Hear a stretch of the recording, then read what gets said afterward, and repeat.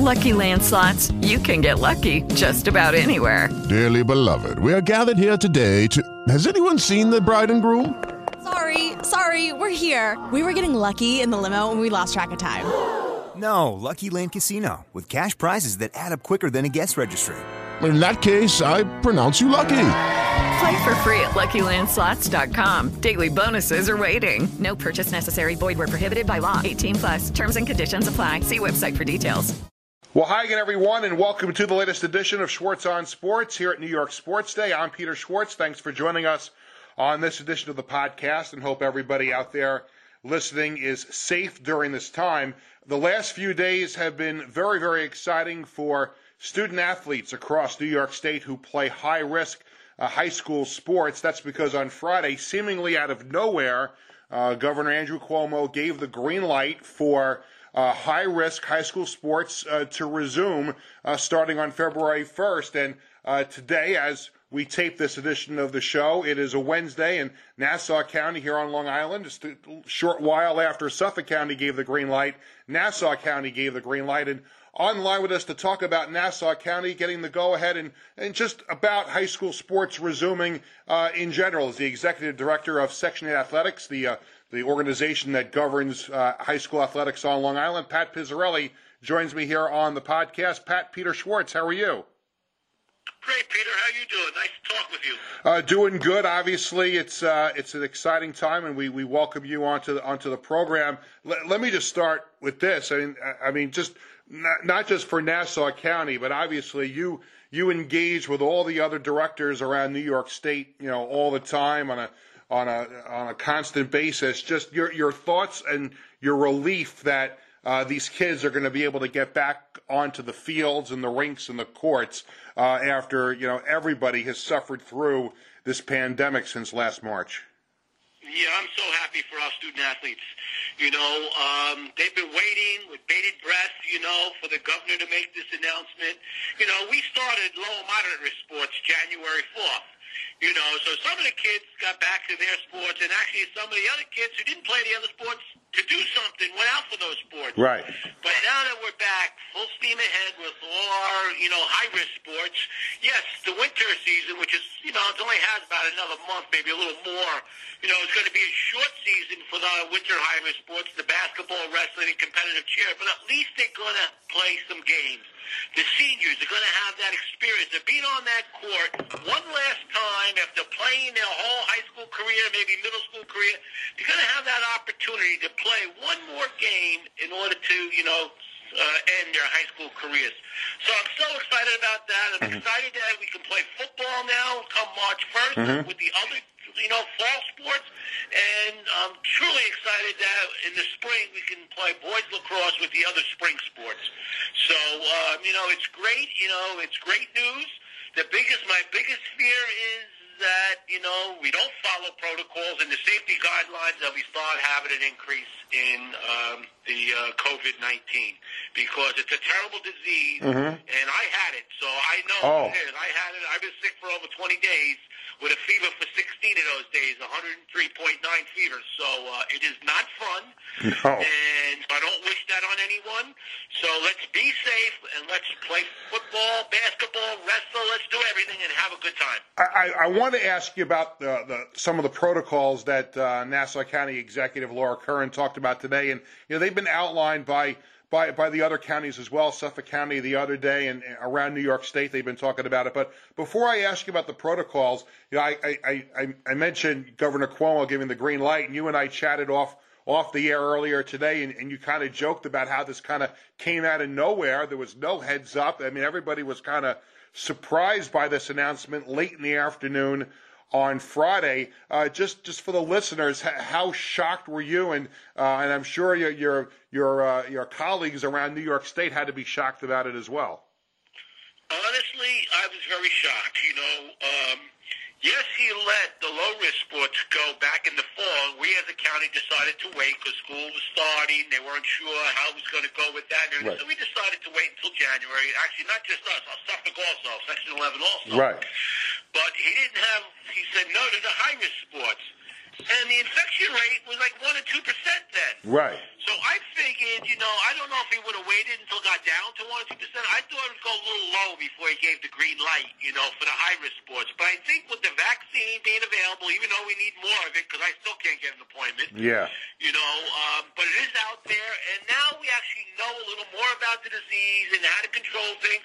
And we've seen that schools are not a place where it's even being spread. Right. Okay, they have shut down some schools because someone's been affected. They got to go on quarantine. But it's been determined it's not a major spreader. Mm-hmm. And it's also been determined that, yes, some sports you can spread it, but it's not a major spreader. So the governor decided, let's, throw back on the local areas, hands. And thank goodness our county executive has decided to let us go with it. And she feels that if we follow the state guidelines, we should be okay. So that's what I think, is the deal with that. Mm-hmm. And I was shocked at the timing of it. I thought it was going to come. I didn't think it was going to come this quick. Yeah, it was a surprise to a lot of people. We're talking to Pat Pizzarelli, the executive director of Section 8 Athletics. Nassau County on Long Island, as Governor Cuomo has given the green light to high-risk high school sports starting on February 1st, and that's a great thing for the high school student athletes. But there are protocols, just like with the NFL coming back and Major League Baseball came back, the pros, the colleges, they all had health and safety protocols that were in place. But just in general for the high schools, and obviously, things, budgets are different at the high school level, and just, facilities are different at the high school level, especially the locker rooms and everything. Just like in a nutshell, from your perspective, what are some of the health and safety protocols? And I ask this, half as a reporter and half as the parent of a student athlete. What are some of the health and safety protocols that the typical student athlete may have to be prepared to follow? I've been told that some districts are going to test, weekly test the high-risk athletes. Mm-hmm. I'm not sure who yet. I know Baldwin's been in the newspaper already saying they're going to do it. I think other districts are trying to determine that. These next few days, they're determining that. I know there may be a pledge. It's not part of the state protocols, but there may be a pledge to all the athletes saying that they will follow everything, blah, blah. Almost like the code of conduct the schools have now, the kids sign. So they may be, whether it's a district by district or possibly could even be a county-wide, but we haven't decided that yet. But the protocols they're talking about, every school now, when a kid goes to school, there are certain, attestations they have to make. Right. That they feel good, they're not sick. Some schools are taking temperatures on entry and things like that. So they're just going to keep going at for after-school activities also. One of the things, like as a coach, you're going to have to look at, you're going to have to keep, even doing drills, keep socially distanced unless you're actually up there, competing. Right. When you're playing, when you're wrestling, you're going to be on top of the guy. There's no ifs, ands, buts. When you're playing football, you're going to tackle, you're going to block. Right. But football, I just read, New York State football coaches came out with a safety document in COVID times, and they've said that it's 6 seconds of play that you're really in contact with another player if you're blocking them or tackling them. So that's it. So times that by 40 times, it's not a lot of time during the game that you're actually in contact with them. Right. So, I think the most important thing are the masks and the social distance. And if you don't feel well, don't go to practice, don't even go to school. That's the key thing. If you have any symptom at all of this COVID, do not go near people. And that will help us not spread it. Right, absolutely. I think those are just typical things that people are going to have to follow. Just out of curiosity, I'll selfishly bring up football only because my son is a freshman at MacArthur High School, and obviously it's something my wife and I have talked about. We've kind of hypothesized in our brain, like, how is this going to work for kids on the football field? So you've got the 22 kids are going to be on a football field at one time. Then you've got the sidelines filled with the reserves. Maybe if the offense is on the field, the defense is. With the reserves, there is very strict guidelines. Yeah. So that was my question is going to be. Normally you've got the players have to be in a certain spot. The coaches want the players to be in a certain spot on the sideline, and I guess the same would go for some of the other sports too. But I guess that's going to have to be relaxed a little bit because they're going to have to spread the kids out on the sidelines. They're already relaxing it by letting, instead of the 25-yard line, they can go down to the 10-yard line. Aha, there you go. So you go from 10 to 10. You go 80 yards. So, and then you can put them in rows also. Don't forget, there's usually a lot of, you can go onto the track if you need to. Most fields are inside of a track, so you can go back. You can, station them, lines of them. So, so that can be up. And they're supposed to be 6 feet, and, schools have been directed to hire extra people to help keeping the athletes socially distanced when they're on the sidelines. Because if you watch the pros, they don't do that, or even colleges. They're doing it somewhat in colleges, but in the pros they didn't. They're all just sitting on the benches together. Right. Some of them would put the masks on when they came out of the game. But that's the two things. Masks when you're not playing. Actually, you're supposed to wear a mask when you're playing unless you can't tolerate it. That's one of the rules. Right. But what happens is there's no, all the kids say they can't tolerate it, they can take it off, which I would rather they would have said that you have to wear the mask unless you have a doctor's note, but they didn't say that. Right. And so in order to do that, people fight it, in court you would lose because we're following the state says you don't have to do that. So, but I would impress, if I was still coaching, and I coached for a while, for a long time actually, I would say masks are mandatory, even when you're playing. Unless you really have asthma or some other issue, I would say keep that mask on. Keep it on this way, because you don't want to, if you are a carrier, you don't want to affect another kid. Can the kids, Pat, can the kids, because there's been a lot of controversy, even in everyday life, about what kind of face covering you have to have. And I'll speak from our own experience in this house. My son Bradley plays a lot of sports. He likes to wear the gaiter. I mean, is that something that they're going to allow the kids to do? If they're not comfortable wearing the mask, can they wear the gaiter? I just read something that a gaiter does not really give you protection. Really? Okay. I believe, I don't know, I have the document in front of me, but I don't know where it really talks about masks, the type of mask you're supposed to have, to be honest. It's probably in the document somewhere. Okay. But if I researched it, I could find it. But I think what you need, you have to make sure that you're not going to have any type of respiratory stuff coming out of your mouth, and nose. I think that's the key. Because I bought some cheap ones when this first came on. They're like a T-shirt. It's like a 2-ply T-shirt, basically. And they're comfortable as all heck. How much protection? I don't know. Yeah. So, of course, I have others, too. Here in my office in Nassau BOCES, they give us a real nice one that has the 2 layers, and stuff like that. And I have a couple of others that have the 2 layers. So those are the ones I wear most of the time. Because, God forbid, if I'm carrying, I don't want to give it to someone. Right. Absolutely not. Right. We have a couple minutes left with Pat Pizzarelli, the Executive Director of Section 8 Athletics that governs high school sports on Long Island, on Nassau County on Long Island, and we're talking about the resumption of high-risk high school sports all across New York State, and that's going to start on February 1st. We talked about the health and safety protocols that the players and the coaches and the staffs are going to have to follow. Here's the other issue that has come up a lot in the last couple of days, and I know it was addressed at the press conference on Wednesday, is the subject of spectators at these events. And obviously we're really talking more about the parents and the immediate family of the athletes. I know there's a protocol for New York State that it's two guests per athlete and not to exceed 50% of the area. Your thoughts on the possibility? I know school districts can opt in or out of this, but what is the general, at least from a Nassau County standpoint, maybe you could speak to New York State as well, on the subject of spectators at the games? I know Suffolk has a no spectator rule right now. Right. In Nassau, for winter sports, we have the 2 per athlete, home only in some schools, and some of them have no spectator rule.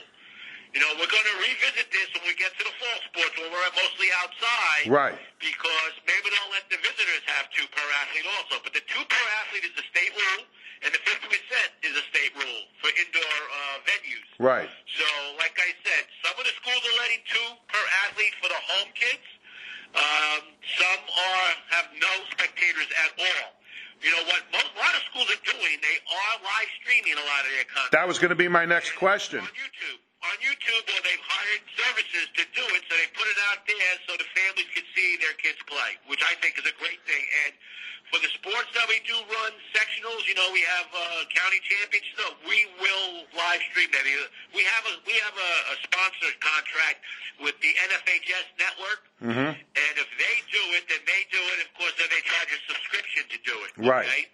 The sports that they don't do, we will live stream it, and Section 8 will foot that bill. We're getting hurt with no spectators because we make money because we charge at our county championships and stuff.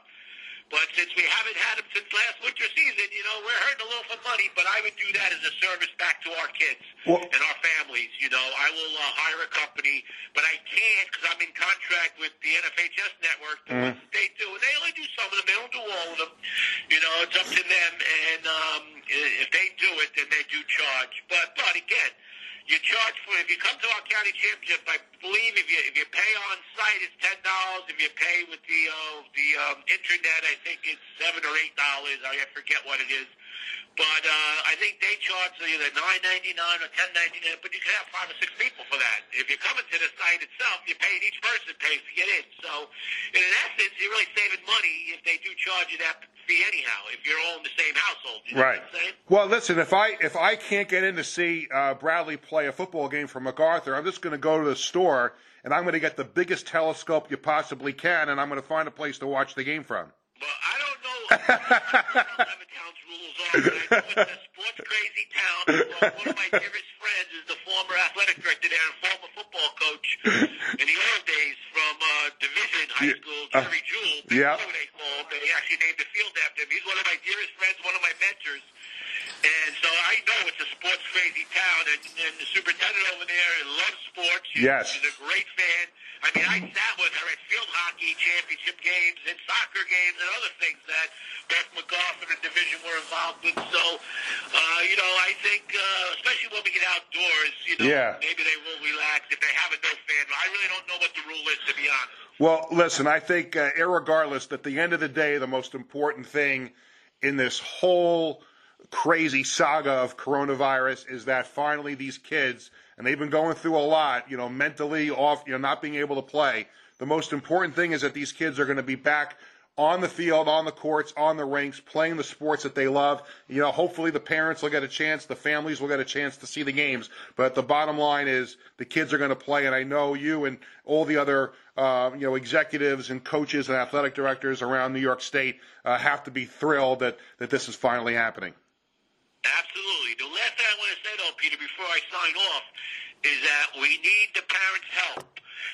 One of the things that comes along with athletic competition is after the game, getting everyone together, okay? I'm not even going to talk about the older kids, how sometimes there might be alcohol involved, but just the socializing after games cannot happen, okay? Because we know the biggest better is these parties the kids have. That's how a lot of these companies even to the school.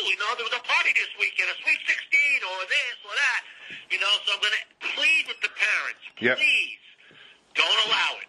Well, I could assure you that after Bradley gets off the football field, the first thing he's going to do when he gets home is take a shower. The second thing he's going to do is probably play his brother Jared in a game of Xbox. Okay, that's fine. That'll be safe. Somewhere around there too, okay? Oh, that's all. Listen, Bradley's a high honor roll student. You don't have to worry about that. Beautiful. That's the best. There you go. That's the best when they combine athletics and students. That's it. Academics.